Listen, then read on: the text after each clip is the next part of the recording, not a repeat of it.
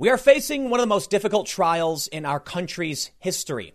Donald Trump recently came out and his administration and said that we're potentially looking at 100,000 to 240,000 deaths during this pandemic, and that the next couple of weeks will be the roughest we have ever faced.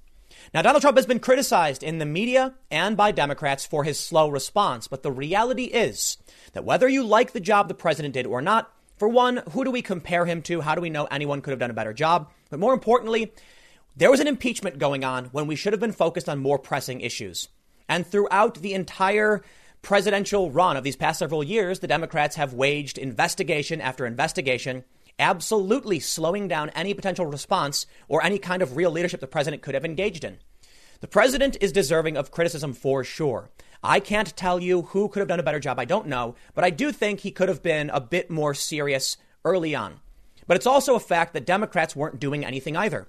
And now here's the great news. The Democrats are once again launching an investigation at a time when we are in serious crisis. The last thing the president needs to be worrying about is a new 9/11 style commission to review his coronavirus response. This story from The Hill with 116,000 shares. We do not need the president of this country to be distracted, nor his administration. You can criticize him. You can hate him. It's fine. But this is just the most inappropriate thing I have ever seen. And I am very critical. Of course, you know, I have my biases. I'm critical of the investigations. They've been a waste of time. We knew the impeachment would fail. They went for it anyway while this crisis was brewing. And of course, my first thought was maybe he's not really targeting Trump. Maybe the coronavirus review that Schiff wants to draft will be targeting the entirety of government. Perhaps it would even call out the Democrats themselves, who are too wrapped up in impeachment speeches to worry about what was actually happening around the world. No, of course, we have another interview, this one from the Washington Post. Has Trump corrupted the coronavirus supply chain? Schiff wants to know. That's right. Adam Schiff is directing the investigation at the president in a time of crisis, one of the worst we will ever see in our lives, potentially the worst in our nation's history. And this is what you get when you vote for people like Schiff. It's truly a truly incredible day. Now, of course, many of you may be familiar that Adam Schiff was already investigating the president during the impeachment process. During the impeachment trial, Democrats were already lining up new charges. And I know why. Many of you probably know why. But, it's getting a little redundant. But once again, today, Donald Trump's approval rating is higher than it's ever been. 47.7. Yep, it's up. Even as the economy bottoms out, the American people still support the president. Major networks are cutting away from his press briefings because his message is getting through to people. He may not be perfect. He's got a lot of character defects, to say the least. But at least so far on the coronavirus, he has not done a bad job. In fact, he's done a pretty good job. Is it perfect? No. Does he deserve criticism? Yes, he does. But is he doing what he needs to do? I believe he is. I absolutely do. And we will see manufacturing come back. We will see border security. And there are absolutely things to be concerned about. The rise of authoritarianism. It should all be called out. But this is something else. Let's read this story and see what's going on. I did talk a little bit about this the other day, but we're going to do a deep dive into what's going on with this investigation. Before we get started, head over to timcast.com/donate if you'd like to support my work. But the best thing you can do, share this video. It just helps my channel grow. It hopefully breaks some echo chambers. More importantly, hit the subscribe button, the notification bell, and hit the like button. I know it's an arduous task, but these are the things I need help with to overcome what YouTube is doing that knocks down my channel and suppresses views. It really does help me grow. If you want to support me, that's the best way you can do it. I want to show you this story from the 29th. Pelosi on Trump's coronavirus response. As the president fiddles, people are dying. House Speaker Nancy Pelosi on Sunday criticized Donald Trump's response, saying his denial at the beginning was deadly and that as he fiddles, people are dying. We should be taking every precaution. What the president, his denial at the beginning was dead. Okay, they say it a million times. Thanks, CNN. We get the point. Here's the issue. Donald Trump, as you know, because I've said it several times, formed the task force on the 29th, banned travel on the 31st. Not perfect, but he did something. The Democrats were doing nothing. Joe Biden was tweeting about climate change. He was tweeting about impeachment. The Democrats were focused on impeachment. At least we had a president through all of this do something. Well, here we go. Schiff is drafting legislation to set up a 9/11 style commission to review the coronavirus response. They say that, quote, after Pearl Harbor and 9/11, we looked at what went wrong to learn from our mistakes. Once we recovered, we need a nonpartisan commission to review our response and how we can better prepare for the next pandemic. Schiff did not give specifics regarding when the legislation will be dropped, but suggested it would be after Congress finishes the task at hand, mulling a series of stimulus packages aimed at alleviating the economic impact of the pandemic. Sources familiar with the legislation told NBC News the legislation is very preliminary. And of course, it is about Donald Trump. This is more of the latest development. So when I saw the story the other day, it was possibly he would be investigating everything. But of course, it is going to be Donald Trump. The Washington Post, in an op-ed, Greg Sargent says, by now it's been widely documented that the Trump administration's process for allotting medical supplies to states that are urgently pleading for them has devolved into a colossal, disastrous mess. What's sobering is how little we know about why this has happened. In part due to President Trump's public rage at governors who criticized him. That was fake news, 100% fake news. And the starkly different treatment that states appear to have received. Some state officials are wondering whether politics is playing a role in the response. As an expose in the Post delicately puts it, Donald Trump, in a quote, or was quoted as saying, I want them to be appreciative, or I tell Mike Pence don't call them. This is the sick game the media has played. Trump actually got a CNN reporter to read the full quote. Trump said, I want them to be appreciative. And I'm not talking about me. I'm talking about the administration and the FEMA and all these other officials. So, yes, you can criticize the president, but do it honestly. Trump was not talking about himself. He wanted them to appreciate the work that was being done from the first responders who are seeking to help these states. He also wants them to focus more on the individual efforts they can undergo. I'm not a fan of the guy, but let's be real about what's going on. This is fake news. The whole process is absolutely screaming out for more transparency and accountability, and Democrats must utilize their institutional powers to the fullest to provide it. You people are insane. The last time you did this, every time you did this, his approval rating went up and he raised millions of dollars, dare I say hundreds of millions of dollars, but they don't learn. They must want Trump to win and raise money. It's my only explanation. I can't think of any. They look, how many times they need to engage in this behavior, see how it benefits Trump before they realize they're helping him. My only conclusion is that they know it's helping him and they want to help him by pretending to be a villain, I guess. In an interview with me, Rep. Adam Schiff suggested various lines of inquiry that a Democratic oversight effort can pursue. Schiff, the chairman of the Intelligence Committee, noted some fact-finding is already underway, though it's been complicated by the social distancing that has closed down Congress, and there it is. He's already launched the investigation. We can play semantics all you want. You can say it's a preliminary inquiry or whatever. No, look, fact-finding is underway. They've begun the process. We can talk about when you think it starts or it doesn't. The dude is moving forward. He's launching his investigation because it's the only thing he knows how to do. He's already had a passive back burner investigation. This story from February 6th, at a time when we should have been more concerned about the growing pandemic. What was he doing? Still pending is a wide open probe launched by Rep. Adam Schiff, California Democrat. Mr. Schiff has been investigating President Trump, his family and businesses, the Trump Organization, over the congressman's suspicions of blackmail, money laundering and bribery. Let's throw it back to Nancy Pelosi. What was Adam Schiff doing? Why are you so mad at Trump? Was Adam Schiff doing anything to prepare for this? What's that? He was just once again dragging investigations of the president. You know what, man? The Democratic Party obstructed the stimulus package for a week. Several times they blocked this. Anyone who supports them at this point, it's. I think you're out of your mind. Look, they could whisper sweet nothings into your ears. There could be some people who say, I'm a moderate and I will do right by you. But even if you find a moderate Democrat at this point, this is what they do with the power. And the coronavirus is a very serious wake-up call. Policy-wise, I've never been a big fan of Republican policy. And people will call me conservative simply for saying this is insane. What Schiff is doing is not policy. It is tribalism.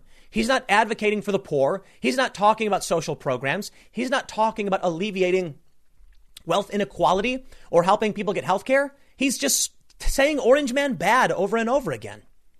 Well, I think we know why. First, the Washington Post has a less partisan, but another story.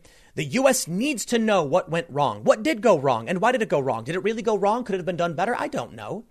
You know, it's fine to say we need an inquiry to prepare for future pandemics and understand what we could have done better. But to do another investigation, and yes, there have already been people calling for the impeachment of Donald Trump again. It's not as widespread as it is. There are some letters to the editors. There's social media posts, people saying his response to the coronavirus is proof he should be impeached. No, people like his response to the coronavirus. It's up. It's amazing. I've never seen polling this good for the president. It seriously is nuts. Almost every poll shows Trump above water. 50% approval. And this is what we can see. This is the real reason they want to investigate the president. Most of you already know, okay, because it's obvious to all of us. But let me lay it out for you. From Fox Business, Trump's performance against coronavirus not looking good for Democrats. And there it is. You see, the economy is not on the ballot anymore. For the longest time, people said, Moody's Analytics, for instance, Trump's economy is so good, he's going to win in a landslide unless there's record voter turnout. No one's going to lose with the economy going this well. The economy tanked. And we learned something when Trump's approval rating went up. No one blames him for the economy. In fact, they're hoping a businessman president, to a certain degree, or some people are, they're hoping that as a businessman, it's a good thing. Many Democrats have started coming around to appreciate what Trump is doing in response to the coronavirus. No one is blaming him for the economy, and they think he's doing a fine enough job. Now, there have been a few points brought up. Why are they supporting him in his efforts? For one, perhaps they genuinely think he's doing a good job and he's helped them. Or two, perhaps they think he's fighting as hard as he can, daily press briefings, and even though he's doing a bad job, they appreciate that he's fighting as hard as he is. I don't know which one it is. You can speculate all day and night, but it really is not looking good for the Democrats. Fox Business says, Stuart Varney, in his latest My Take, argues that President Trump's managing of the coronavirus outbreak only leaves the Democrats in a bad position for the upcoming election. We are 7 months from the election, and the Democrats know they have a problem. Likely candidate Joe Biden is sidelined and gets no traction. The primaries and the Milwaukee convention are in chaos. Varney said the worst of all for Democrats, Trump's performance during the coronavirus outbreak has given him popular approval and is boosting him in the polls. At this stage, the Democrats are not looking good. What's funny is we can recognize that the Democrats desperately need an edge.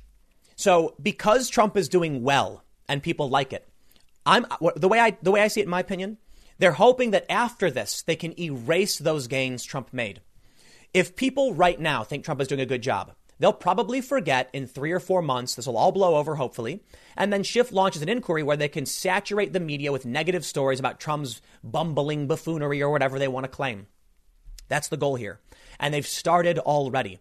They know they will lose otherwise because the pandemic has given Trump an edge. According to Varney, Schiff has already joined Pelosi's efforts by demanding a 9/11 style commission.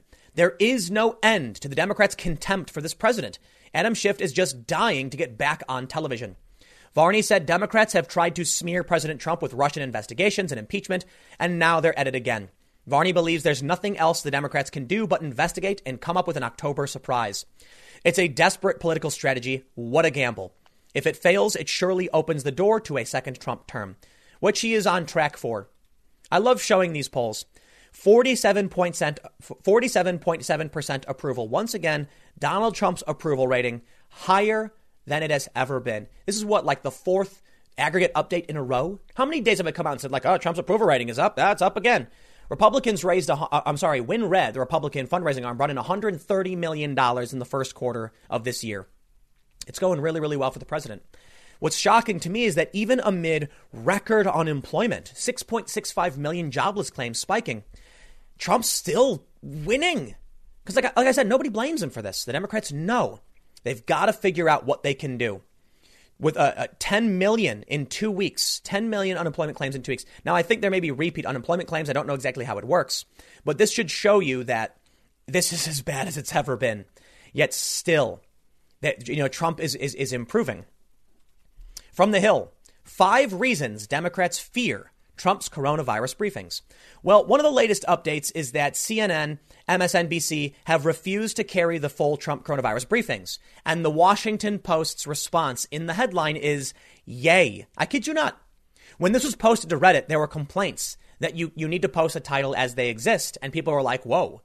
The Washington Post actually wrote yay in their headline that the American people will not get access to the president's briefings.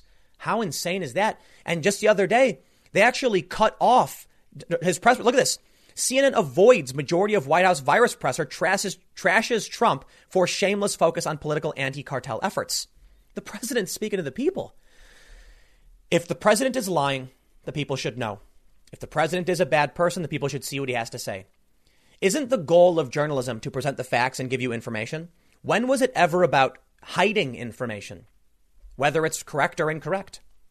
So this is what The Hill says. MSNBC's Chris Hayes says President Trump's daily coronavirus briefings are dangerous. He was especially offended, he explained, Because at a recent forum, you have the MyPillow guy getting up there talking about reading the Bible. So what? The guy just shifted his factory production to help save lives, to make masks. It wasn't clear whether it was MyPillow CEO Mike Lindell's enthusiasm for Donald Trump that so alarmed the cable TV host, or the unwelcome mention of the Bible. I'm guessing both. Either way, he's right. They are dangerous to Democrats. Here are 5 reasons the left would like to scuttle Trump's revised White House briefings. First, the forum allows Trump to speak directly to Americans, unfiltered by left-wing media, just as the president has relied on social media over the past few years to circumvent the mainstream press and reach out to voters directly. So he can now do that via the crisis updates. They say the second problem for Democrats is the briefings are pumping up Trump's approval ratings. The boost is coming, reports the New York Times, from a surprising source, namely independents and even some Democrats, many of whom did not formally support the president. The briefings are apparently a revelation to those voters. The Times interviewed people who think the president is doing the best he can with the limited amount of information available. Those citizens, like millions of others, the briefings are attracting Monday Night Football type ratings, are looking for information and comfort. That's what Trump is giving them. And you know what? I love saying this, but it's China's fault. And everybody needs to realize that. You can't blame the president, even if he's doing a bad job and he could be doing better. It is China's fault. And I'll say this too. It's not the Democrats' fault this is happening. It is China's fault. But I will say this. If our response is being slowed down and if the president is being distracted, it's because the Democrats are holding up these bills. It's because the Democrats are launching investigations. I'm sorry, that's a fact. If the president is doing bad, they are trying to make him do worse. That is the last thing this country needs. He says, third, the briefings on the coronavirus have relegated Democrats' favorite agenda item to the back page. Clearly, this pandemic is the story of the day, whether or not the president addresses the nation each afternoon. But having a daily 1 or 2 hour session about therapies and equipment deliveries soaks up a lot of the evening news cycle. They go on to say, speaking of November, it is worth remembering that there is a presidential election coming up, though a reminder is called for given the near invisibility of the opposition candidate. The former vice president's disappearing act is the 4th reason that Democrats want networks to stop airing the daily briefings. Not only does President Trump occupy center stage, they highlight that Biden occupies no stage at all. Moreover, it is impossible to imagine Biden forcefully commanding the instruments of government. He can barely manage his basement teleprompter. Finally, liberals want to shut down the president's TV exposure because the information given out during those briefings is important, like how low-income Americans can access expanded SNAP benefits or how small business owners can apply for a loan to tide them over through these tough times. Viewers are relying on that stream of news. They're communing with their president and the federal government in a way we rarely see. It is not clear how the virus will progress when we get back to work or how bad the economy will be over the next several months. But Americans see Trump fighting for them every day as hard as humanly possible. Democrats know that will help him win 4 more years. It's incredible. Donald Trump isn't just speaking for himself. When he goes up at these press briefings, he has Dr. Birx and Dr. Fauci. These are very popular individuals. They are considered to be much more credible than Trump and the media combined, or for the most part. I don't want to say combined because it depends on your polls. But when it comes to approval rating, Gallup says the media is at 44%, Trump is at 60%. These press briefings aren't just the president. Other people are there too. Shutting down these briefings would cut off these doctors that people really trust. This is why people disapprove of the media and why they don't trust them, because they know that the media will shut down relevant and important information. But let me just prove to you, in no uncertain terms, just how broken the media is. Now, you've seen it all. And let me wrap this up by saying, this one point before we move on to proof of the media. This is why the investigations exist. Trump is doing really well, and Schiff needs to besmirch his name in the coming months once this comes to an end. That's why he's saying, we're going to wait until, all this blows over. We've got to get the relief package first. No, it's because he wants to make sure that the last word in all of this is that the orange man is bad no matter what. He wants to erase the gains from the polls. That's his mission. Check this out. Russia sends 60 tons of medical supplies to the U.S. after Vladimir Putin offers to assist during phone call with Donald Trump. But critics say it is a propaganda gift to the Kremlin. That's right. Vladimir Putin sending medical supplies to America is bad because it's propaganda. And Trump, of course, they always smear him as working for Russia. What do you think NBC said when it was China sending supplies to the world? Did they say it was a propaganda effort? No, they said As the U.S. struggles to stem the coronavirus, China asserts itself as a global leader. Bravo. When it comes to China, they're a global leader. When it comes to the Kremlin giving us supplies, it's a propaganda effort. That to me is absolutely incredible. China lied. We know they lied. U.S. intel reports say they lied. They could have stopped this. They could have warned us. They could have helped us and everyone else, and they didn't. They've exploited the circumstances. They were hoarding supplies and extracting them from Australia, Canada, and other countries in January while telling the World Health Organization there was no human-to-human transmission and everything was fine. It slowed our response down. BuzzFeed even reported that their trolls, that these social media accounts potentially controlled by China, I don't know who controls them, were sowing disinformation and making people slow their responses. China was arresting whistleblowers, barricading people in their homes, and lying about the numbers. To this day, they are lying. And because we don't have accurate numbers, we can't forecast how bad this is going to be. First, you want to blame the president for what's going on. I believe you can criticize him. Yes, he's not perfect. But remember, if he had a slow response to things, you have to blame China because they were the ones lying. Why would I be surprised that Trump said it doesn't seem like a big deal if China said there was no human-human transmission? Why would I be surprised even if Democrats said they don't think it was a big deal if China was flubbing their numbers? So I think both the Democrats and Trump were duped by Chinese lies and the World Health Organization. Rick Scott is now calling for a probe or investigation into the World Health Organization. Japan is dragging them as the Chinese Health Organization. But still, you cannot ignore the fact that the Democrats are once again going to waste our time, the president's time, with a fruitless, boring, we know it's going to fail. 9/11 style commission, another inquiry, more fact-finding. Why? What do you think is going on? Did the president accept bribes from China or Russia or something? It's just absolutely insane that they don't learn their lesson. In the wake of all of this, Trump will be stronger than ever. I can only assume that Adam Schiff is the biggest Trump supporter in the world. Why else would he be doing this? You know what?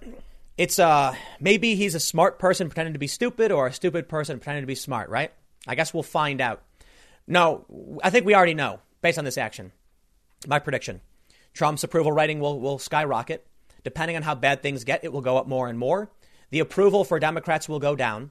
A Gallup poll recently came out saying that congressional approval for, America's approval for Republicans is now above Democrats. For the first time in a long time, it was reversing a major trend. It's almost exclusively the American people praising Democrats. It's really easy to get approval when you tell people you're going to give them a pie in the sky. And it's really hard when you advocate for personal responsibility. But right now, amid this crisis, the last thing we need is everything to be bogged down. So you can blame the Democrats for that. The obstruction of the bill, of the stimulus package several days in a row, and now this investigation. I am not looking forward to the next few months, to be honest. I mean, most importantly is the people who will lose their lives. That has me worried. My heart and prayers to everybody. My thoughts are with you. After this, I know that there's not going to be a normal, but I guess it will be kind of normal to see Adam Schiff launching another investigation. We'll see how things play out. I'll see you all at 4 p.m. I'll see you all at 6 p.m. YouTube.com/TimCastNews. It is a different channel. I'll have several more segments coming up then. Thanks for hanging out. I'll see you over there.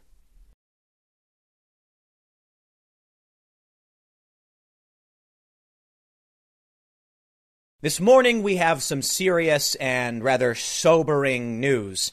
The Pentagon is ordering 100,000 body bags for FEMA. It makes sense because we've heard the projections, 100 to 240,000 dead. We've got 1,000 people dying in just a single day, bringing the death toll to 5,139. As it's claimed, defense chiefs warned Trump White House a potential threat in 2017. So far, we have a substantial amount of people have lost their lives already. And the fear is that either the quarantine was too late or that people are breaking it and still spreading this. So what you have to understand is with the incubation period, if we say right now, everyone stop and go in your homes, 2 weeks later, you will be getting people sick and dying. So that's why it goes on for some time. And these people remain symptomatic, which is why we've seen some indefinite stay-at-home orders. It's why we've seen June 10th as some of the deadlines. It's why Donald Trump pushed the deadline back to April 30th. It's because it seems like, we're dealing with an invisible threat and we don't know who might be sick and we don't know how long we need to wait. And so we're trying to do the best we can. But it's going to get bad because there's another serious. This is insane. 6.6 million filed jobless claims as coronavirus grips economy. This is sobering and shocking, whatever you want to call it. If our economy tanks, things will get worse than you realize. You can't get those emergency supplies. You can't get that medical equipment. You can't pay the doctors. So listen, most of you understand how the economy works. I mean, the reason why a doctor or a nurse or a medical transportation or medical waste removal, the reason they do their jobs is because they're being given access to the economy. You get resources. We will give you X in exchange for your labor. You can then use that money to buy things you need. Pay your rent, buy food, maybe get a video game or something that allows you to enjoy yourself. A lot of people might dismiss entertainment. And while I have personally joked about how, we mock celebrities and stuff, there is a reason why we like these things, like celebrity gossip and like TV. It is kind of a de-stressor for people. You get away from the things that are difficult and allows you to just kind of like chill out. I love watching cartoons myself. I watch Family Guy, American Dad. I love it. Futurama. Because after a hard day's work, you just sit back and you just laugh at some silly jokes. Reruns are great. But this is even being put at risk. The people who are working in these hospitals, if the economy collapses, what's the benefit they get other than they have to do this for themselves? And I know a lot of them probably would. But it's the food supply. It's beyond that. Everybody is doing something because they need things as well. And there are certain things we need more. 6.6 million jobless claims. We are entering uncharted territory. Let's read the jobless claims one. I'll go back to the Pentagon body bags. The reason why I'm starting with this as opposed to the Pentagon is that every single day we get news about the new death toll numbers, the increase, and I think we get it. I don't want to just start every day by saying like, oh, here's the the next day it got even worse, but we will talk about it. But I want to talk about the economy. The Hill reports, and it's short. A record number of 6.648 million people filed initial unemployment claims in the last week of March, shattering the record number for the second week in a row. The figure for the week ending March 28th surpassed the roughly 3.3 million seasonally adjusted initial claims the previous week. Until that point, the highest level on record was 695,000 in October of 1982. The Labor Department data offers a window into the severity of the economic crisis caused by the coronavirus pandemic, which has frozen a significant part of the economy in the United States and in dozens of countries around the world. An analysis from Goldman Sachs earlier this week projected that unemployment would rise to 15% this quarter, more than quadruple the 3.5% level where it was hovering before the crisis erupted, and well above the 10% peak it reached during the height of the Great Recession a decade ago. On Thursday, the U.S. passed a grim milestone with the coronavirus-related death count surpassing 5,000. According to a Johns Hopkins University database, over 1,000 deaths occurred in the last 24 hours. This is getting serious, and it's what we expected. A lot of people have been warning about this, and I did this shout out the other day, but to Tom Cotton, Greg Gutfeld particularly, and that's a politician that's also a media guy, but they were both saying exactly like we need to shut the border down. We didn't get a handle on it. You can blame the president, you can blame the Democrats, you can blame whoever you want. I for the most part blame China. I think there's criticism we should have for our own leaders too, but it's now coming out that a U.S. intelligence report, is what I covered yesterday. China lied. We know it. It's essentially confirmed at this point. I mean, we all knew it anyway because their crematoriums or whatever, the incinerators have been running nonstop and they're giving out thousands of urns. So people are projecting 50,000 may have lost their lives in China. It's going to get bad here. And the other day, Trump said it's kind of scary to see. You know, Trump has been very optimistic this whole time until just 2 days ago when he said we are in for the roughest weeks this country has ever seen. The Daily Mail reports the Pentagon is ordering 100,000 body bags as experts predict the coronavirus will claim the lives of more than 200,000 Americans. And a new report has suggested the Trump administration was warned about the threat of coronavirus 3 years ago, but failed to prepare. New deaths in the U.S. rose by 1,047 to 5,139 by the end of Wednesday, and new infections surged by 26,866 to 216,553. The majority of the country is now on a lockdown to slow the spread of the virus. With more than 215,000 cases, the government was expected to get the next 50,000 body bags from a stockpile. However, preparations were being made to triple up as hospitals and morgues became overwhelmed with COVID-19 patients and were quickly running out of space in states including California and New York. Health officials used forklifts to help lift dead bodies onto a refrigerated truck outside New York Brooklyn's hospital center this week. And hospitals have been using bed sheets to wrap bodies because they no longer have body bags. The COVID-19 death toll in New York City is now 1,139 with 47,439 confirmed cases. We can see here the graphics from the Trump administration. FEMA did not have a specific delivery date for the military-style remains pouches, sources told Bloomberg Wednesday. The green nylon body bags are usually distributed to war zones and measure up to 94 inches by 38 inches. A source said the bags have not yet been ordered, but the Defense Logistics Agency Troop Support Unit, which manages the Pentagon stockpile, was looking into the request. A FEMA spokesperson said there will be prudent planning that includes preparing for mortuary contingencies. One of the things happening in New York is that inmates have been digging graves. And the response from, I think this was from Bill de Blasio, they always dig graves. It's not a new thing. They dig graves for transient deaths and, people homeless or whatever. But it is not confidence building, to say the least. I think right now we're lucky to have caught this early. We can see it in other countries. Apparently, Italy's numbers have been incorrectly reported. They could be higher. Some people have said that they were higher. I don't know. I don't have the source pulled up. But I think we're looking at something much more serious than people want to accept. I know, I've gotten criticism both directions. Some people have said that I've been fear-mongering. Some people have said that I've been a calmer presence. And some have criticized me for not being crazier. I'm like, I don't know what you want me to do, man. And I'm not saying to any individual. It's like, but different people, there's like no right way to talk about this. I'll tell you what I think. I think it's going to get worse. And I've been saying that over and over again. Admittedly, maybe I'm a bit of a pessimist, or maybe I'm a realist, whatever you want to call it. But I've consistently thought this was going to get worse, and it's consistently gotten worse. I hope, there will come a point where we see the light at the end of the tunnel. Here, they go on to say, a source said the bags have not yet been ordered, but the Defense Logistics Agency's Troop Support Unit, which manages the Pentagon stockpile, was looking into the request. A FEMA spokesperson said there will be prudent plan. Oh, I'm sorry. I read that one already. After it was predicted the death toll in the U.S. would hit 200,000, President Trump told the country to brace for a tough time ahead. This is going to be a painful 2 weeks, Trump said at a White House coronavirus briefing on Tuesday. Our strength will be tested. Our endurance will be tried. On Monday, the vice director of operations for the Joint Chiefs of Staff, Major General Jeff Taliaferro, said they are in a close partnership with FEMA to identify what their needs are. Taliaferro said Monday's mission assignments included requests for prepackaged meals ready to eat, MREs, and other supplies, as well as a mission assignment from FEMA for a mortuary affairs support team for New York. Taliaferro added, they are in process of identifying personnel. FEMA is working with state and regional health and emergency managers to distribute pouches where needed. We can see that there's more information from the press event here. However, a new report has claimed Trump was warned about the devastating effects of coronavirus on January 6th, 2017.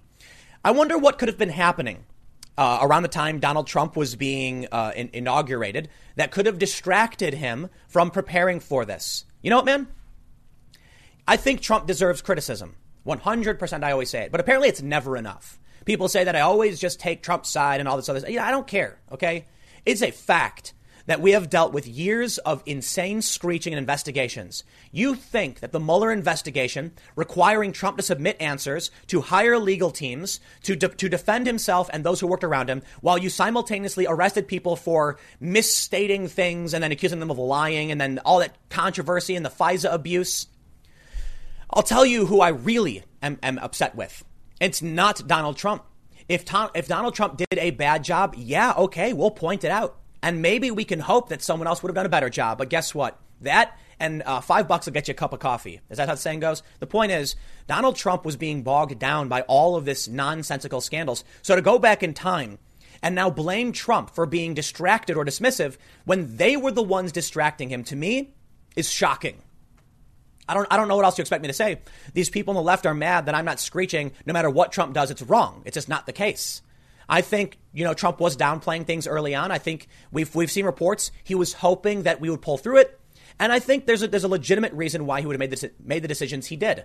If he comes out and says the end is nigh without evidence, they would go after him for it. Plus, he wants to make sure the economy works. As much as people don't seem to get it. I get messages from friends and they're like, Trump only thinks in terms of stock market numbers. It's like there's a very reductive way of framing it. But yes, Trump cares about the economy. Everyone should. The health of the economy, our ability to grow, expand, buy the resources we need to live our lives the way we want to live them, to get people to, working again so that they feel fulfilled. These are all healthy and important things. And yes, Trump is a businessman, so that's what his focus is. That's his preliminary focus, but it's not a net negative thing. It's not an evil thing. It's Trump saying, like, how do we make people's lives better? Trade, jobs, money, access. And other people might say something else. A doctor might say, health, access to medical care. Politicians would say something else too. Political issues, social justice. But of course, after we went through years of all of the complete BS, Russiagate 1, Russiagate 2, the impeachment process, the sham investigations, Adam Schiff now wanting to launch another investigation, these people never learn. You want to talk about why we were ill-prepared? It's not the fault of Trump necessarily. It's the fault of our government in general. Of all of these people, mostly Congress, I must say, screeching and wasting our time. They wasted our time with Brett Kavanaugh nonsense. And the guy ended up winning anyway. They launched these insane nonsensical fights they know they're going to lose, that waste our time, that don't solve anything. And then once everyone's been distracted, they turn around and say, why didn't you know about this, Trump? Well, you forced him to go hire legal teams. So you know what? You get some of the blame too. And I'll tell you what, as I stated before, at least he did something in January. At least he did something. What were the Democrats doing? Nothing. Impeaching him. And what are we hearing now? Adam Schiff wants to launch another investigation. Bravo, good sir. Congratulations. That's what we deserve, right? All right, let's just read more. The most likely and significant threat is a novel respiratory disease, particularly a novel influenza disease. The U.S. NORTHCOM Branch Plan 3560, Pandemic Influenza and Infectious Disease Response states, coronavirus infection rates are common around the world.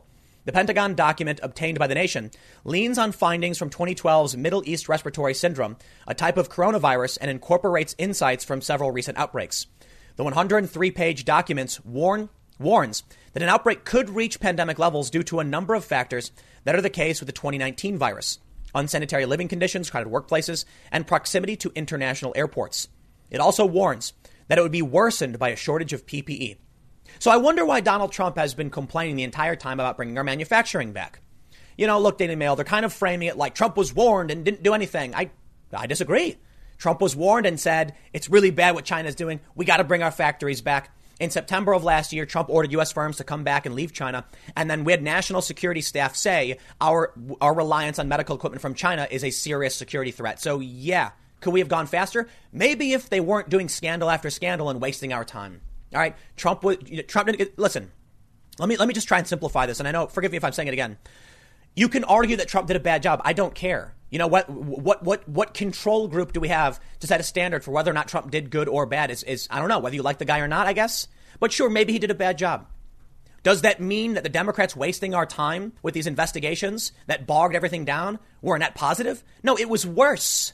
Maybe Trump would have done a better job. And he gave him credit saying, no, I don't think I would have done a better job, even if they weren't impeaching me, but maybe I was a little distracted. They say the 103, we read that. Competition for and scarcity of resources will include non-pharmaceutical medical countermeasures, ventilators, devices, personal protective equipment, face masks and gloves. Medical equipment and logistical support is mentioned in the document. This will have a significant impact on the availability of the global workforce. We can see here, as of February 1st, 216,000 confirmed cases.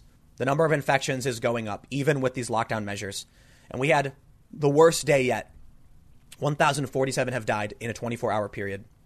So we have this unclassified report. They say the document also predicts a lack of hospital beds. Even the most industrialized countries will have insufficient hospital beds, specialized equipment such as mechanical ventilators, and pharmaceuticals readily available to adequately treat their populations during clinically severe pandemic states.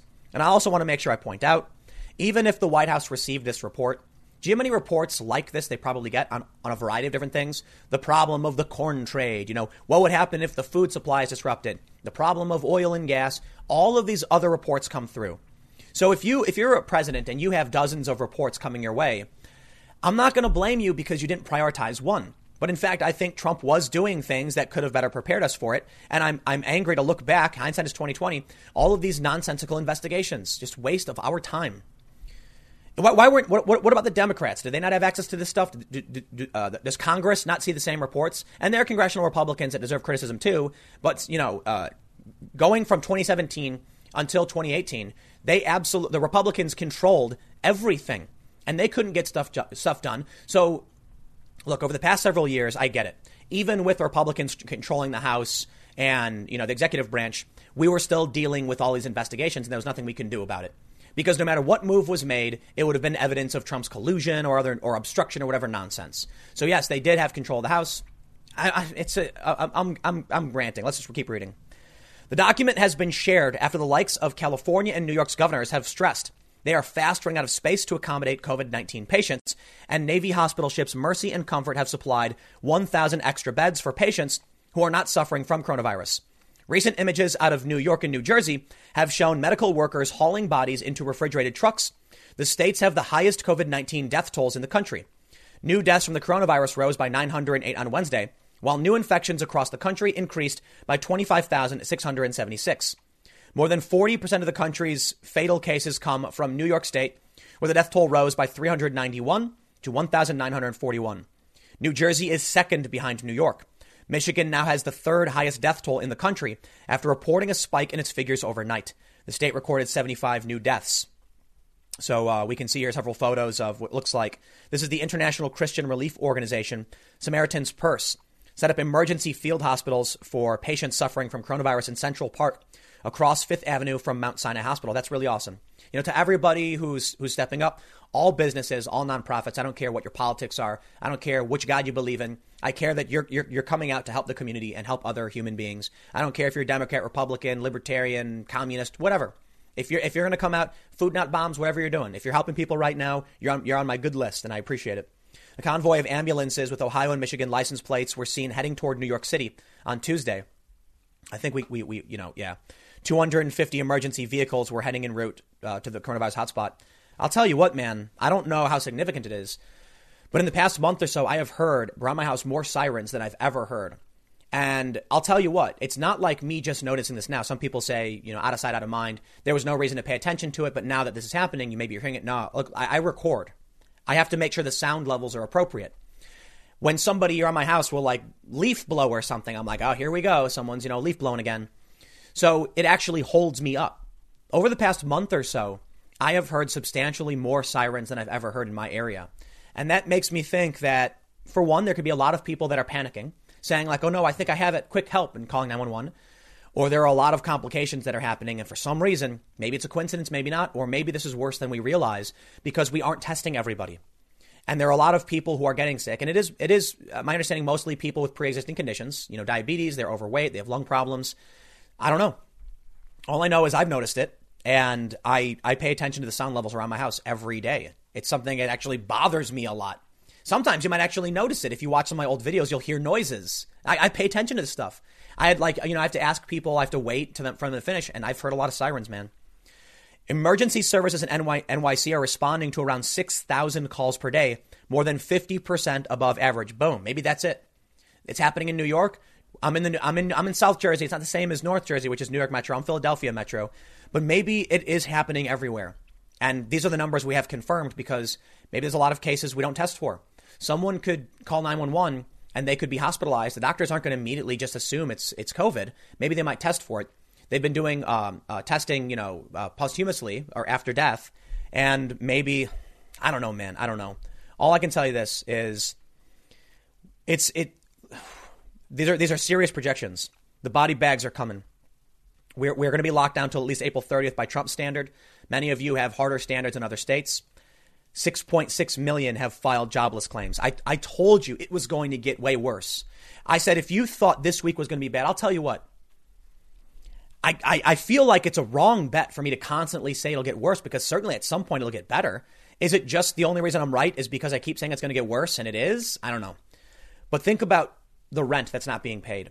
Rent strikes, moratoriums on evictions, rental management companies, groundskeepers, just landlords in general, electricians, plumbers, all the people that would normally be working on property, all the jobs that surround it, not just landlord, that money is gone now. The landlord would get paid, then he'd call the groundskeeper, then he'd call the plumber, then he'd pay his secretary or whatever. Now we're going to see the malls start buckling. Cheesecake Factory saying they can't pay their rent. I don't think the stimulus was fast enough, but now it's going to get worse. I think next week we can see an even bigger number because this is basically double. The next segment will be coming up at 1 p.m. on this channel. Thanks for hanging out, and I'll see you all then. We here in America are a freedom-loving people, and we have some of the best and most progressive civil rights laws in the world. We may not be perfect. We may not have the best laws. It depends on who you ask, different opinions, but we have done more over time to guarantee civil rights to marginalized groups than many other countries. We're also pretty good on immigration. But in a time of crisis, these things becomes apparent to everybody. It's just luxury politics. Now, civil rights should be granted to everybody. Some civil rights are non-negotiable, assembly, freedom of religion. But in emergencies, you will see that governments, even the U.S., will suppress these things, and it's a real challenge. Because with rights comes responsibilities. Notably, right now, we have a right to peaceably assemble to speak, but we're under lockdown. And people are getting their content removed from Facebook for posting information Facebook doesn't like. These things, to me, are horrifying. Facebook should not remove information. Now, when it comes to quarantine and lockdown, that's the real challenge of responsibility. We have a responsibility not to spread this disease and cause more loss of life. So most of us, to be honest, are kind of selfish about it. It's not so much about getting other people sick. It's about not getting sick ourselves. But we do have a responsibility not to get people sick. Right now, we are seeing a rise of authoritarianism around the world. The story I have for you today, Hungary's far-right leader, Viktor Orban, immediately moves to strip away trans rights after being granted absolute power. Now, as always with media, it's framing. I could totally reframe this to say Hungary's leader is granted power by decree and immediately moves to guarantee civil rights to women. That's another way to frame it. But of course, this is pink news. Pink news is about the LGBT community. So LGBTQ community. So I will point out that framing is always a factor in how the media tells a story. And we'll go through this. But the bigger issue I want to get to today is, for one, as I've said it before, and I'll say it again, we must make sure these powers are limited and temporary. We all understand there's a crisis. When this crisis is over, we must demand that these powers be rescinded. I really doubt they will be, though. It's going to be a pre and post COVID world. This crisis is affecting every country on the planet. We are going to see dramatic changes. As one article put it, we're headed back to the 1950s, and I really do think so. Now, Viktor Orban of Hungary was granted rule by decree powers. They're in an emergency, and there's some arguments that he's going too far with it. There's actually some arguments that he's doing a good job with it. And again, it'll be about hindsight, right? I'm sure people will look back on this video and say, I can't believe Tim took a tepid approach to this guy who eventually went on to become a dictator or something. Or they would criticize me if the guy goes on to do something good. I don't know what he will do right now. So please, those of you 100 years in the future looking back at this video, I don't have the gift of foresight. You have the gift of hindsight. All I know right now is that framing plays a role. I personally disagree with his being granted rule by decree. I think that's horrifying. But there are arguments being made in the media that we'll address. Social justice cannot exist when the world is on fire. I'm sorry. To an extent, it can. But how many people, are going to be taken seriously when their grandparents are sick and dying and someone's complaining about bigotry and racism? These articles, these SJW types, we're going to call them, are kind of fading away, though it still exists for sure. Let's take a look at the story. And I'm going to give you a media framing lesson. And we're also going to talk about the powers he was granted and what it means, social justice, authority, etc. Pink News says that he's taking away trans rights. Hungary's far-right Prime Minister, Viktor Orban, has moved to strip away trans rights as one of his very first acts after his pandemic power grab. Let's zoom in a little bit here if we can. Maybe we can't. There we go. On Monday, the Hungarian parliament agreed to extend Orban's already strong powers by granting him the right to rule by decree indefinitely, meaning he no longer needs to consult other lawmakers before making decisions. I 100% disagree with this. I believe there should always be a time limit for emergency powers, a very short time limit, and they should have to come back, review what he's done, and it should be like a month maybe, and then they review, should we extend this? His powers came into effect on Monday morning, and by the evening, his deputy Zsolt Semjon had introduced a new bill which, if passed, will replace gender with, quote, birth sex in all legal documents issued in the country. The effect of this is that Hungarian citizens will be unable to change their gender legally, a significant rollback of rights in the Eastern European country. Since data in official documents such as ID cards, driving licenses, and passports are taken from the civil registry, the change would affect these as well.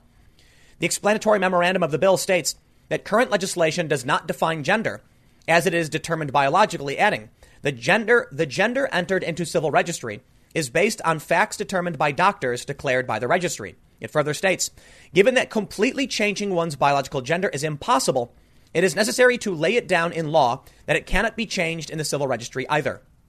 In recent years, Orban has refused to join his European neighbors in backing LGBT plus rights, declining to ratify the Istanbul Convention for its definition of gender as a social construct. In 2015, he blocked an agreement to prevent LGBT plus discrimination in Hungary. And in 2017, he hosted and spoke on behalf of a vile anti-LGBT plus group in Budapest. Now, here's the thing we've seen happening. Gender, colloquially, culturally, for many nations, was always taken to be, are you male or female? In recent history, the definition has been changing. This, in my opinion, is a way to bypass the law undemocratically, in violation of democratic institutions. Now, I certainly don't think Victor going in here and just, banging a gavel and making it happen is appropriate either. No, there should be a real debate on whether these things should change. That's how democratic institutions should work, be it a representative body or otherwise. But people have been trying to, look, you have a law, and the law says you cannot discriminate based on gender. So what ends up happening is people say, but gender doesn't mean what you think it means something else. Thus, the law is changed if our understanding of the word becomes something different. Or you can do it the right way. Go in and vote, and if people agree, the law gets changed and the wording gets updated. But as they're pointing out, he says that gender isn't defined the way they want to define it as a social construct. Therefore, they're changing it to either gender at birth or birth gender. It depends on how you translate it. In which case, you could argue that they're going after the rights of trans people. 100%, the framing of this is not wrong. Or you could say that he made a major feminist move to guarantee the rights of females by protecting them from biological males. Look, as much as people on the left don't want to accept it, there are biological females who are concerned about their spaces being taken over. And one of the arguments, that I think the most important argument when it comes to sports, is that we created women's sports not because of how you feel on the inside, but because of what you are biologically, your immutable characteristic. There was not a point where someone said, we're going to create women's track, running, because some people feel like a woman and they should have this bracket to race in. We said biological females and biological males are very different, so we're going to give biological females their own space.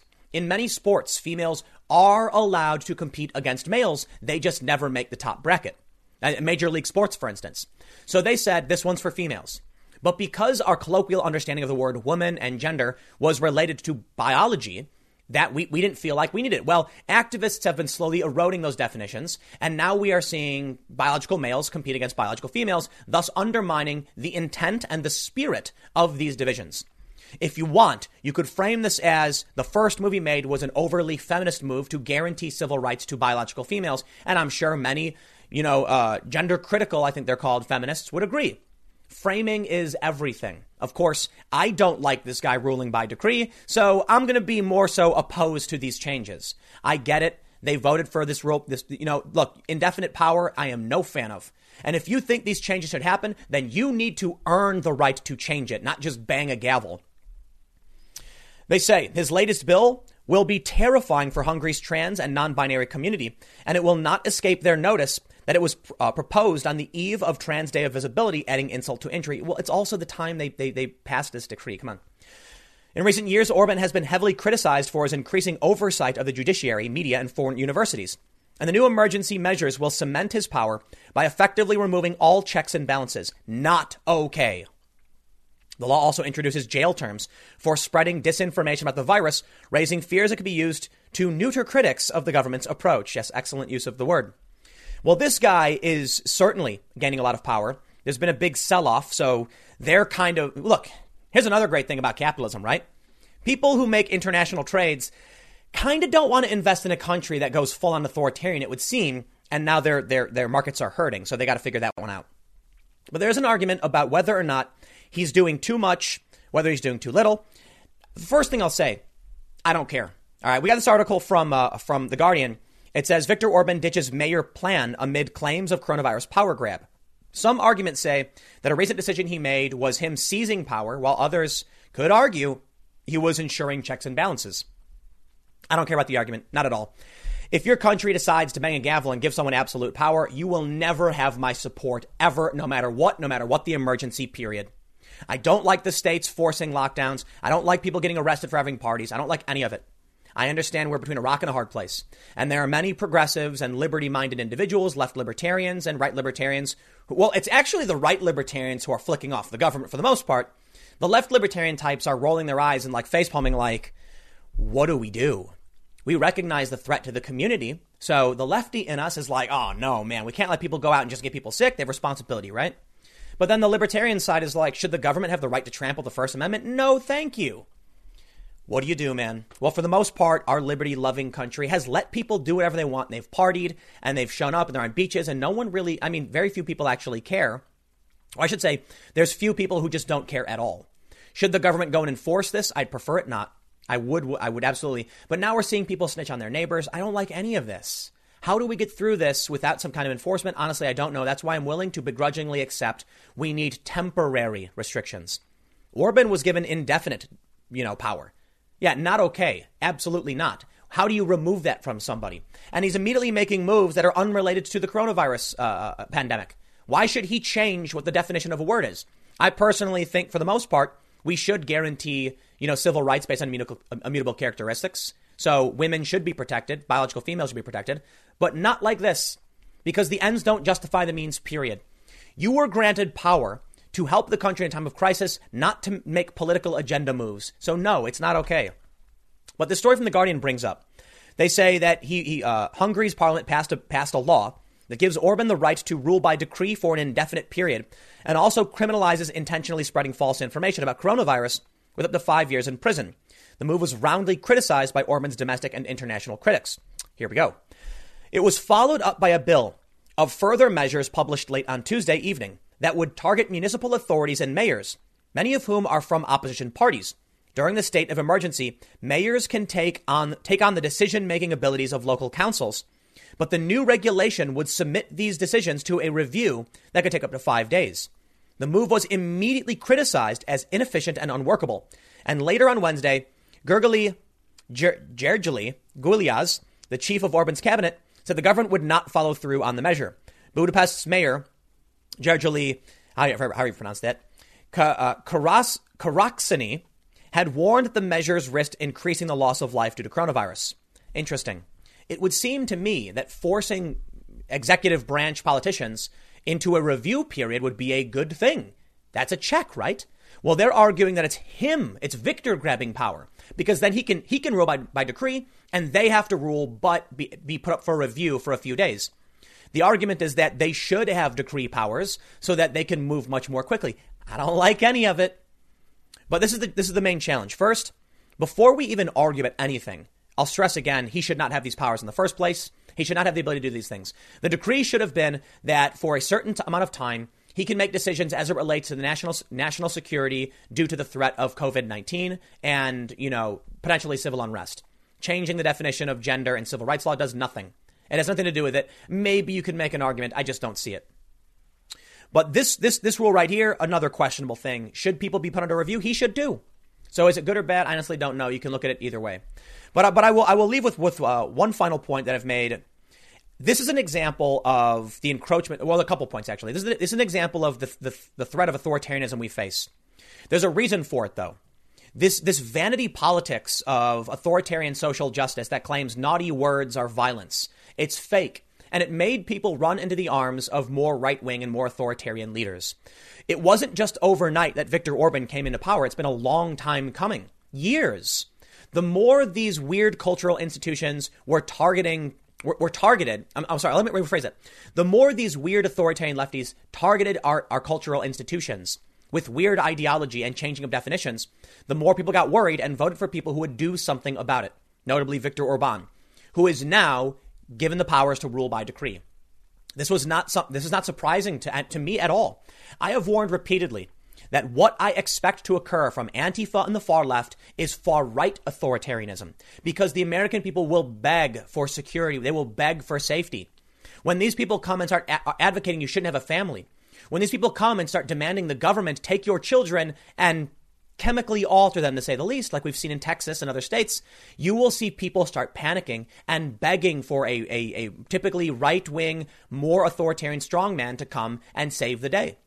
Because in the minds of many of these people, we went through the motions of allowing people to vote, And these people who believe the ends justify the means got violent, got angry, manipulated, pressured people. And eventually, when regular people in America or anywhere else feel like nothing is working, they will say, just rule by decree and drop the hammer. It's not a country you want to be in, trust me.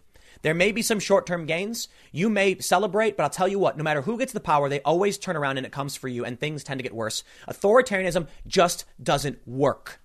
Now, there's limits. There's pros and there's cons. There needs to be authority. There needs to be some kind of system, and often the system fails. It's not always perfect. I lean on the side of liberty. I would not be comfortable giving up my freedom in exchange for security. It does not make sense. And if Victor has this power now, all the people in that country who are happy about it, don't be surprised if he turns around on you. They're going to be. He's going to be potentially going after the press if they say things he doesn't like. Not a fan. I don't like fake news in this country. I can't stand it. To be honest, these people are despicable. But guess what? I love the rights. And so as long as I have it, they have it too. And that means I get to complain about them all day. Maybe people will start to recognize it. And we put pressure on these groups to stop doing things through social pressure. It's not perfect, but I'll tell you what. I would rather someone have the right to speak their mind, even if it's something I hate and it's a bad thing about me, than to risk me losing my rights. You take the good with the bad. This kind of decree we will see encroach. We will see more countries adopt these types of measures. We're going to see elections be postponed, and you will regret it. I absolutely believe so. Maybe this guy's not, I don't know. Maybe this guy's not so bad. We'll see. Right? The people in the future watching this are going to look back and say, man, if only he knew. Perhaps. But I'll give that warning now. You don't know what he's capable of. And don't make the assumptions that someone you like will always be a good person, because power tends to corrupt, and absolute power tends to corrupt absolutely. Of course, you'll find that outlier who, gives up the emperor's throne and goes back to being a farmer, but that's a rare story. Rarely do these people ever give up power because they always think it's better with me in charge. Yes, I could give up power, but then I'll give it to my enemies and they'll be much worse than me. And that's history. That's how things turn out. We'll see how this one plays out. For the time being, be careful of authoritarianism and keep in mind all of these vanity social justice policies of hate speech and bigotry. It's a luxury item. It really, really is. Because when people are losing their lives due to a global pandemic, the luxury item becomes something that no one can afford to buy. The politics then become about, are you doing a better job of saving lives? And when someone comes out and says, yes, but someone said a naughty word to me, they're going to be like, excuse me? My friend is on an ICU bed. Why don't they have a ventilator? I don't care about your stupid naughty word. Save my friend's life. That's what's going to be important. There are always pros and cons to everything. Sometimes the cons are worse. Sometimes the pros are good. No matter what happens, no matter what action you take, you'll end up helping or hurting somebody because the universe is not, your life doesn't exist in a vacuum. And that means we may see some good things in the end of all of this, but I think we're going to see a lot more bad things. So it's always important to point out there's a light at the end of the tunnel. Good things may come, but I think we're going to be bogged down by a lot of really nasty stuff for some time. I'll leave it there. Next segment will be coming up at 4 p.m. youtube.com/Timcast. That is a different channel, and I will see you all then. Yeah, we all get it. Everything's really crazy. Again, the pandemic, yada, yada. We're all locked in our houses. But amid this, we are seeing some interesting things. Americans are starting to prioritize what actually matters. We're praising doctors and first responders and truck drivers and teachers and all of these much more important jobs, particularly grocery store workers. And you know who we're not celebrating? I mean, we still are kind of, but for the most part, not really. Celebrities. Celebrities, people who are famous for the sake of being famous. Some of them are talented, some of them aren't. Many of them are vapid elitists. I certainly don't think, I think many of them are just, they're just upper class people. What's really funny is that we do have a society that as much as we have upward mobility in this country, we have a lot of people who are famous just because they were born into rich families. It's reality. Well, I'm glad to say that celebrities are getting tore up from the floor up. People aren't handling it. They're not taking it well. That all these rich people are saying, hey, everybody go donate. They're like, what about you, Richie Rich? Everyone's unemployed. No one's concerned about what you have to say. When all those celebrities did the Imagine video, everyone mocked them. And then we see these articles, even the Daily Beast saying celebrities are going insane in quarantine. Yeah, because they're not getting as much attention as they're used to. Well, now we have the story from the New York Times. Celebrity culture is burning. The pandemic has disrupted relations among the masses, the elites and the celebrities who liaise between them. I really, really do not agree with the New York Times description of what a celebrity is here. The celebrities liaise between the elites. Sorry, that's not really the case. I mean, I don't know what you're trying to say, but to act as though me watching a movie with Brad Pitt in it or like listening to some singer in any way connects me with a hedge fund manager, I'm sorry, that makes no sense. You want to talk about the elites? That's not the way you do it. Amanda Hess for the New York Times writes, America is in crisis, but the celebrities are thriving. They are beaming into our homes, reminding us to stay indoors and stay positive, and we're all in this together. When I watch their selfie public service announcements, I find my attention drifting to the edges of the frame. To understand wall molding visible behind Robert De Niro's shoulder, to the craftsman beams on Priyanka Chopra's balcony, to the equine wallpaper framing Zoe Kravitz's crackling fireplace. Staying home is my superpower, the Wonder Woman star Gal Gadot reported from her walk-in closet. Ryan Reynolds urged his fans to work together to flatten the curve from within his rustic loft. No. Ryan Reynolds made fun of celebrities, and it was awesome. Ryan Reynolds is awesome. When Jennifer Lopez posted a video of her family sheltering in the backyard of Alex Rodriguez's vast Miami compound, the public snapped. We all hate you, was one response. Among the social impacts of the coronavirus is its swift dismantling of the cult of celebrity. Yeah, we're reprioritizing. The famous, and I don't agree with this, the famous are ambassadors of the meritocracy. No, they aren't. They represent the American pursuit of wealth through talent, charm, and hard work. No, they don't. But the dream of class mobility dissipates when society locks down. The economy stalls, the death count mounts, and everyone's future is frozen inside their own crowded apartment or palatial mansion. The difference between the two has never been more obvious. The Guillotine 2020 hashtag is jumping as grocery aisles turn bare. Some have suggested that perhaps they ought to eat the rich. Now, don't get me wrong, that's stupid too. But a lot of these celebrities are just people who were born into privilege and wealth. I'm not going to pretend. And look, it's not a race thing. We can talk about privilege, and we can stop pretending like many of these woke social justice leftists do, that like a multimillionaire black woman has more privilege or has less privilege than a white homeless guy. The reality is these people are wealthy. Many are born wealthy, and they will always be wealthy. They're celebrities, some of which are famous for literally no reason other than they're good at marketing or they're famous.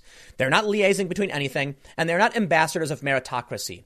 Ambassadors of meritocracy are small business owners who've started from scratch and now run a company service, helping their community, helping the people around them, and running is just making money, hiring people. That's meritocracy. Not someone who is beautiful, and so they said, we're going to put you on TV. Here's $1 million.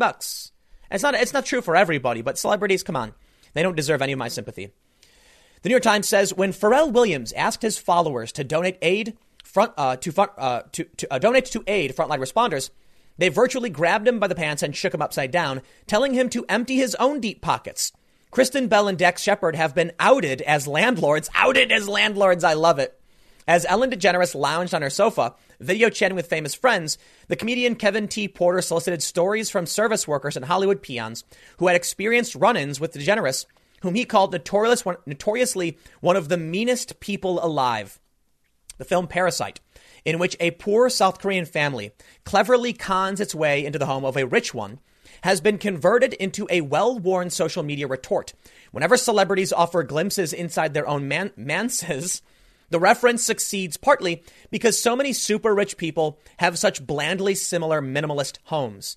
I can't understand why all these rich people live in these crazy houses.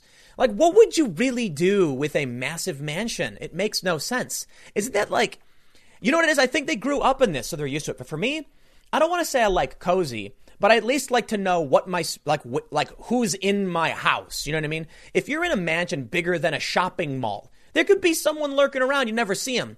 Like, you could have someone sleeping in the attic and you'd never know. That's kind of creepy. Okay. So big houses are weird. What do you even do with it? Like, what do you put in these rooms? And don't they just collect dust? I guess, when people are worth tens of millions of dollars, hundreds of millions of dollars, they just have money to spare. So sure, why not? But to me, it's frankly absurd. New York Times says, it must be a very hard time to be so famous. Celebrities are not among the very wealthiest Americans. Lopez's reported net worth is a fraction of a percent of Jeff Bezos'. That's not fair. Comparing Jennifer Lopez to Jeff Bezos makes literally no sense. But they are the ones who are tasked with liaising with the general public, offering vicarious access to their lifestyles. Okay, sure, I guess. Celebrity culture glorifies them not just for their performances or personas, but for their wealth itself. Their blowout child birthday parties, car collections, plastic surgeries, and property ownership. From lifestyles of the rich and famous to My Super Sweet 16 and Keeping Up with the Kardashians, the ability to watch or hate watch this spectacle of excess has functioned as a bizarre appeasement for inequality. But this compact rests on the celebrity's ability to seem to move easily between the elite and the masses, to be aspirational and approachable at once. And under normal circumstances, they are accustomed to receiving accolades for using their platforms to raise awareness in the service of bland initiatives for the public good. But our awareness has never been so easy to rouse and misuse. Celebrities have a captive audience of traumatized people who are glued to the internet, eyes darting toward trending topics for clues to processing the unimaginable horrors looming just outside. And instead are finding Madonna bathing in a rose petal-strewn bath. Yeah, in a kind of an unhinged way. Stunts like Gal Gadot's crowdsourced famous person cover of John Lennon's Imagine are tone deaf in more ways than one. Most of these people cannot even sing. Their contributions suggest the very appearance of a celebrity is a salve, as if a pandemic could be overcome by star power alone. It also shows many of them have no talent, and without their major production teams, they're just the face. They're a marketing tool. You know why they live in big fancy houses and they have all this fancy stuff? So they could sell it to you. They're wearing that fancy dress and they want you to know about it in their photos because they want you to buy it. In fact, often they don't even own the clothes. They're renting them or it's a shoot and they're getting paid cash. Of course, many of them are rich. The Imagine thing was so just awful. It was just so awful. God, it was so terrible. One of the ironies of this moment is that though we feel less like stars than ever, they seem to feel more like us, or at least what they think it must feel like to be us. DeGeneres is going stir crazy from having to stay inside her enormous home. Katy Perry has lost track of the days she spent inside her enormous home. Madonna has elevated celebrity delusion to kind of performance art. In a series of oddly professional Instagram videos suggesting a perhaps dangerous concentration of staff members in her home, she can be seen undergoing a bizarre healing procedure at her personal health clinic and bending over a typewriter in a kimono, pontificating about the social effects of the virus. For Madonna, performing for the public and holding fans in her thrall is yet another luxury gone for now, she says in one video. In its place is the disturbing sensation of normalcy. The audience in my house is not amused by me, she says. Later from the bath, she concludes that COVID-19 is the great equalizer. No, I'm sorry, it's not. You're still super rich. You're still much more secure than most people. You have pounds of cash to sleep on while regular people are losing their jobs. My friends are concerned about about having lost their jobs and they're in desperate need of help. You, on the other hand, are sitting in a rose petal bush saying, now I am just like the poor masses. No, you're not. And look, I understand some of these people do come from humble beginnings, but they've certainly lost touch with the regular world. That you want to talk about minimalism? Then tell me why they live in these ridiculously large and pointless houses. That's not minimalism. Sure, I get it. The house is big, but it's empty. Yeah, it's because you got nothing to put in it. Big houses make no sense. Great, Madonna. She writes, and yet the antics of these celebrities, even as they are publicly shamed, still tug on our attention. I have never thought about Gal Gadot so much in my life. Well, that's just you, dude. The coronavirus is the odd crisis where doing nothing actually does help. Staying inside can save lives. And in addition to food and rent money and medical attention, people require sufficient entertainment to weather the lockdown. Yeah, they're all watching Tiger King for that.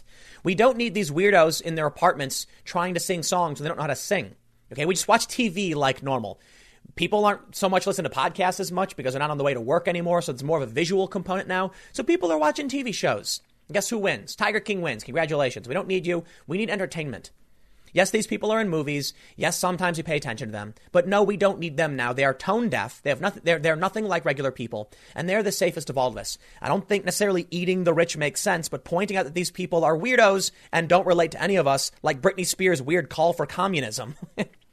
So here's what she concludes with. Spears is an unexpected figure to lead us through the quarantine, but a fitting one. She has been held under a conservatorship for 12 years. Her movements and finances controlled by her father and overseen by the courts. When she posts about finding community in social captivity, she knows what she's talking about. Oh, please. She's talking about, what did she say? Like, redistribute wealth and strike? Oh, come on, dude. These people are tone deaf, as you put it. I'm not going to listen to them. Britney Spears wants a call for wealth redistribution. Oh, please, dude. You know, you're coming from this point of privilege where you're rich. You've always been rich. You don't know anything else. You're safe. And they might as well. This comment from Britney Spears is the Instagram equivalent of have the maid do it.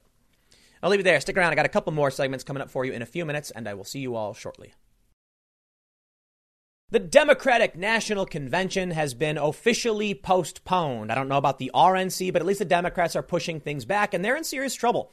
Bernie Sanders has not dropped out. Joe Biden is nowhere to be found, and probably the reason they're delaying this is because they have no opportunity to get Joe Biden to do anything. I mean, look, I don't know if you've been watching the videos from Biden and the interviews he's done, but the dude has deteriorated hard and fast. I think with him being on TV and constantly working, it's kept him a little bit in tune. Like, the way to put it is, they say if you don't use it, you'll lose it. And as Joe Biden has struggled throughout these debates and campaigns with gaffe after gaffe and nonsensical statement, he was still active to a certain degree. Now he's sitting around doing nothing, and he is declining quick. He did an interview, and he's got a couple interviews, man. He was on The View, and he literally muttered and mumbled 3 sentences that made no sense whatsoever. So anyway, I'll ramble about Joe Biden in a second. Let's talk about what's going on with the Democrats. They're pushing back the convention. And we have this story from BuzzFeed. Where is Joe Biden? Online being drowned out by the coronavirus and Trump. The media, for some reason, is pretending this man's brain is working. I don't know why. You don't need a Democratic convention. Nominate Bernie Sanders and get out of the way. Maybe they're pushing it back because they need time to get Andrew Cuomo on board. The Hill reports the DNC in Milwaukee will be delayed for a month because of the coronavirus pandemic. The host committee announced on Thursday. The Democratic nominating convention will now take place over 4 days, beginning on August 17th, after originally being scheduled to take place July 13 to 16. The Hill was first to report on the change. I don't care. Thanks for letting me know, The Hill. A source close to Joe Biden's campaign told The Hill that the former vice president pushed to have the convention moved while keeping the same format. Joe Biden himself wants the DNC pushed back. Why? He's drowned out. He has nothing to do or say. It's a desperate bid. However, the DNC committee said it is still determining the most appropriate structure for this historic event, possibly indicating that changes to limit the number of people in attendance might be in the works. In our current climate of uncertainty, we believe the smartest approach is to take additional time to monitor how the situation unfolds so we can best position our party for a safe and successful convention, said Joe Salmonese, the CEO of the DNC.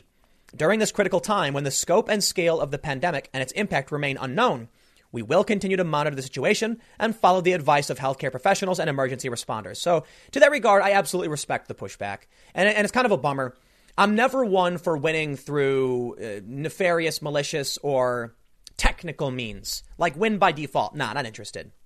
The Democrats deserve a chance to mount a legitimate campaign, a legitimate defense, and have everything placed in front of them. And this is a serious disadvantage for them. Donald Trump is the presumptive nominee. He was always going to be, and everyone loves him. Joe Biden is struggling. And I got to say, I am a bit bummed that he won't get the opportunity to have a big rallying event and do these things, because winning fairly to me is very, very important. That way, it's for sure. They tried claiming Trump was cheating and all that stuff. And what's going to happen now? When Trump wins re-election, they're going to say it's not fair because the coronavirus held back Joe Biden and didn't give him a chance to actually shine. That's what they'll say. They will use it as an excuse.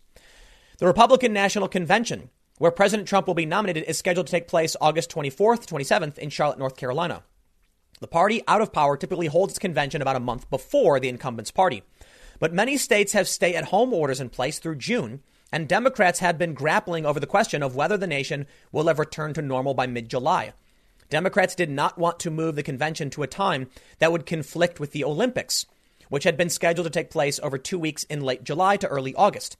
However, the Tokyo Summer Games have since been postponed by a year. There has been some frustration with the process among Democratic National Committee members in Wisconsin, who said they were not consulted about the changes, and there are still questions about whether delaying the convention by a month is the right solution, with so much uncertainty around when the outbreak will be under control. Quote, I understand the need to move fast to change the date, especially with Biden calling for it yesterday, said a DNC member. But in fairness, I'm sure this was being planned for weeks, maybe months. And as a DNC member in the state that is hosting, I wasn't aware of that. The word we kept getting was status quo. I think the other point is that, frankly, while I hope by August things are safe enough to hold the convention, right now that feels ambitious. And I agree. I mean, we may be a 2 month on, 2 month off, lockdown order. We don't know how long it's going to take. It could take 18 months to get a vaccine. There's some reports that a vaccine has been created. A lot of people are saying this. We just don't know. But hey, whatever keeps people safe. So yeah, I'm a little bummed out. I think it's fair that people, they push this back, they stay home, they don't go out, they don't go to the primaries. But I don't like the idea of people being taken out because of a virus. I mean, like taken out of the running. If I'm going up against someone in a sporting event and it turns out they get the flu, I'll say, can we postpone it until they're better? Postpone it until they're better, because the person who deserves to win, should fight fair and should win fairly. This is going to be, I don't know. I just don't like it. We'll read on. The convention would bring thousands of people to Milwaukee, packing them closely together into a basketball arena. Political operatives and thousands of reporters descend on the host cities every 4 years, staying in local hotels and going out to restaurants and bars. The host committee has said that ensuring the safety of attendees is its top priority. The committee has met regularly with local, state, and federal officials to follow their guidance. They say there is hope the worst of the coronavirus will have passed by late summer and that life will have returned to normal. Quote, I have always believed that American innovation and ingenuity shine brightest during our darkest days, and for that reason, I am confident our convention planning team and our partners will find a way to deliver a convention in Milwaukee this summer that places our Democratic nominee on the path to victory in November. Salmanis said, we now have this story. Where is Joe Biden? Online, being drowned out by the coronavirus and Trump. Well, as we just heard, this is interesting. That quote from the DNC guy was that while he would like to assume they've been planning this move for a long time, no one heard this, and it wasn't until Joe Biden stepped in that the changes actually were made. It seems like Joe Biden is, for all intents and purposes, the nominee. Bernie Sanders is still in the race, but nobody cares. And Joe Biden knows that he's not in a good position. And they need that big rallying moment. They need the press. Look, so at these conventions, it's huge, like stadiums. It's all these businesses. CNN, converts a local restaurant into the CNN diner and things like this. All these journalists descend, and he needs that press. If they do the event now, guess what? No one's going to show up. There's going to be very few people. That's not what he wants. He wants a big PR stunt. That's what he needs. It's not going to be enough, though. I mean, anyone who's watched Joe Biden speak recently would know that the dude is just not capable of being president. And I was actually talking to a friend of mine who said that they were going to be voting for Joe Biden, which shocked me. I'm like, how could you in your right mind vote for this man? And they said to me, I know he has dementia, but, and I said, no. You know what? But look, this is legit. So if you're like a Trump supporter, you should hear this, right? My friend was progressive. They said they're going to vote for Biden, even though he has dementia. That's how much they hate Donald Trump. Does that mean Trump will lose? I don't know. But that's what you're up against. And perhaps there's nothing you can do, because dementia for me is like, yeah, that's well beyond the red line. You know what I mean? Like, I think, Trump's got positions I don't like. He's done a good job on certain things as of recently. And I don't want to make it seem like we should vote based on the most recent thing the president has done. But I will tell you this. My position right now is the Democrats don't deserve power at all. With Adam Schiff launching this new investigation with a constant waste of time, I feel like they're responsible for getting into this mess to a certain degree. We can hope the president would do a better job. We can wish he did. But come on, man. Adam Schiff doing another investigation. Don't vote for these people. Joe Biden, somehow, people are going to vote for a guy with dementia. I guess some people are hoping that he'll just sit in a chair and sleep all day, and that kind of holding back executive authority is a good thing. So maybe I guess that makes sense. But do you want to give a guy with dementia access to the nuclear arsenal? You complain about Trump being erratic and crazy. Well, what's your excuse for giving a guy with dementia access to this? I'm not saying Joe Biden has dementia. I'm saying my friend, I mean this, my friend said the dude has dementia. And I'm like, he's sundowning. He's getting to that point. Where is he now? He's drowned out. Even look at this. They have 4 reporters for BuzzFeed to point out that Joe Biden is nowhere to be found. You know what? I'm not going to read this. They basically go into what we expect. I'll read the conclusion to see what they have to say about what Joe Biden's doing. This is a really long article. I'm not sure even matters. They end it with a quote, so it's kind of pointless. They say, in interviews and digital events, Biden has consistently strived for political nuance, something that may help in projecting himself as a steady hand, but that also rarely generates headlines. That's been especially true in how he's taken on Trump directly. In a CNN interview this Tuesday, Biden was asked if Trump is responsible for the deaths of Americans. For his response, he pivoted. President Trump is not responsible for the virus, he said. He is responsible for using all of his power at his disposal to be able to deal with this virus, like using the Defense Production Act, blah, blah, blah. If you've noticed what I've been doing, I have not been criticizing the president, but I've been pointing out where there's disagreements on how to proceed, Biden said on The View last week. BuzzFeed, why don't you point out the dude's out of his mind? The media is omitting this stuff. Like various media, I hate saying the media, but various media outlets are omitting this. That he's speaking gibberish worse than ever. There was a post I saw that went kind of viral And it was someone like, here's Joe Biden's 3-point plan for the coronavirus. And it was literal just muttering. It was gibberish. It was something like, here's my 3-point plan. Number one, we have to agree on depending with Trump and, doing what he's done on the virus. We got to get in place for the president to do what needs to happen. And we need to rely on Trump to what's happening in the shortages. It's something like that. And I'm just like, I have no idea what this man just said. And anybody who thinks this man could or should be president is out of their mind. For all of Trump's faults, at least the dude can form a cohesive sentence. At least the guy is lucid. My favorite thing that my friend said to me was that he has dementia, but he does have moments of lucidity. And I was like, what? You acknowledge the dude's barely there, only sometimes lucid, and you want that holding a finger over the nukes? Criticize Trump all day, please. I don't care. You can talk about how the orange man is bad, fine, I get it. But you can't simultaneously say we shouldn't give Trump the nuclear arsenal and then argue Biden should as well. I'm not interested in that. At least Bernie Sanders, come on. I don't like his policies, but the dude can speak English right now. I'm sorry, Biden. All right, whatever. I got one more segment coming up for you in a few minutes. I'll see you all shortly. I was trying to figure out if the opening song from Fallout 3 was public domain yet, because my understanding is that it was written in 1938. I looked it up, and I'm like, I don't know, so I can't play it, but I really just want to play this music. For those that aren't familiar, Fallout 3 is that post-apocalyptic video game. It's awesome, by the way. And I just got a bunch of stories for you where I'm going to, somewhat facetiously, but I guess I'm kind of only half joking that the end is night. Anyway, the song is called I Don't Want to Set the World on Fire, and it opens... the song plays as you come out of a bus and see the whole world in ruins because it's post-apocalyptic. Well, we have a bunch of stories that I want to read for you about things falling apart. And I kind of wanted to make it more, less dire and serious. So I opened with something that was a bit more, irreverent. But yeah, it's kind of serious. The first story I have for you is that Breitbart says, March 2020 firearm background checks shatter single-month record. Probably because a whole bunch of urban liberals ran full speed to the gun store after realizing they were going to be in danger. Breitbart says FBI numbers account for 3.7 million background checks last month, shattering the record of 3.3 million in December 2015, the only other time NICS checks crossed the 3 million threshold for a single month. Moreover, the number of checks conducted in March 2020 represent a nearly 30% increase over the number conducted in March 2019, and that period witnessed the second highest number of checks of any March in history up to that point. For many reasons, background checks alone cannot be used to determine the number of guns sold. For example, a check is conducted on the person, not the gun.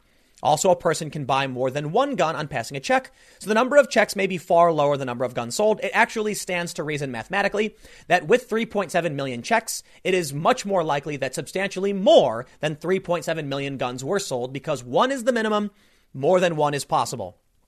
They say many states regularly run their concealed permit holders through NICS checks to be sure. Oh, okay. So there is. You're right. Okay. To be sure criminal records remain clear. So it could actually be lower. All right, fine. I was wrong. After adjusting for permit checks and renewals, the NSSF reported a figure of 2.3 million checks for March 2020 versus 1.3. Wait. Hold on.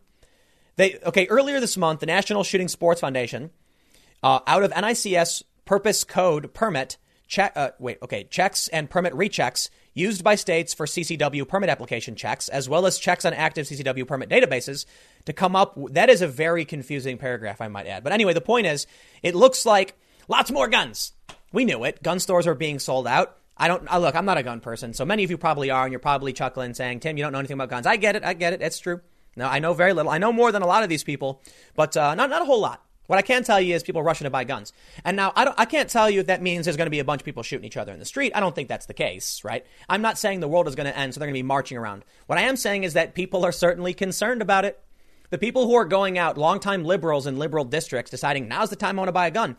And there are these viral videos. One guy saying first-time gun buyers have no idea that you got to have a waiting period, a background check, all this stuff. And they're getting mad about it, saying, can I pay more? No, you can't pay more. How about the next time these laws start coming up, you vote against them? Vote against people trying to take your stuff away. That's what he said, not a quote from me. So yeah, we are seeing people now who never thought about how bad it could get before. But we do have another alarming sign. Check this out. The mail just stopped. Coronavirus staffing shortages and budget gaps push postal service to the brink of collapse. Now, the libertarians are cheering right now, laughing and, drinking to their health and smoking cigars, putting on their finest suits because government institutions are in dire straits. Gun stores, are selling guns by the they're selling out. And this doesn't bode well for regular society, I suppose, right? So the post office is being pushed to the brink of collapse, they say. The mail just stopped for some people. They went out, checked the mailbox, nothing in there. And it turns out after they called the post office, they said, yeah, we're suspending mail delivery service. Now, this is a government institution, the post office. They have staff shortages. I know the post office is not the most important aspect of the government for the most part. It does matter, right? Getting your mail is important.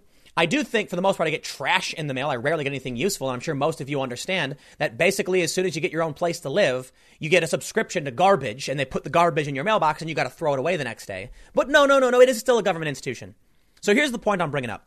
People are buying guns like crazy because they're scared of what might happen.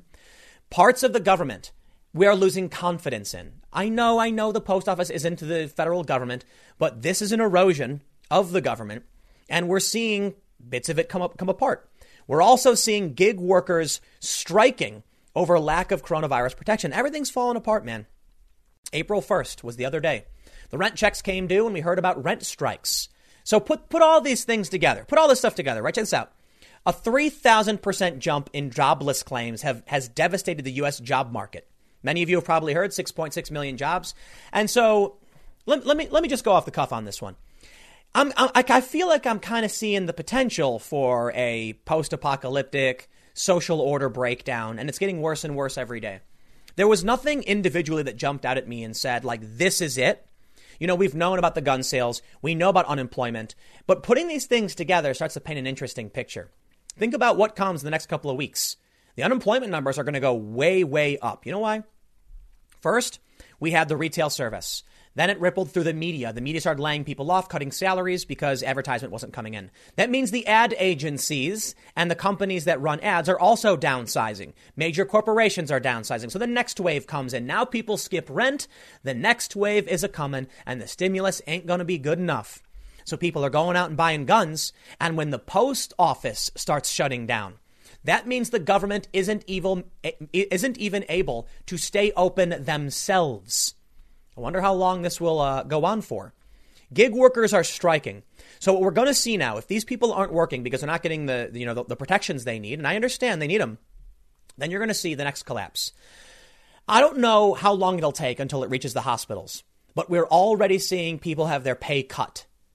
If the hospitals can't function, then all we can do is reopen the economy in shambles, and the virus will start sweeping through. And this to me is like, I don't think the world is going to end. I've had this conversation with a bunch of friends. It's not going to be like you come out of your house one day and there's zombies running around, but it's going to get dark.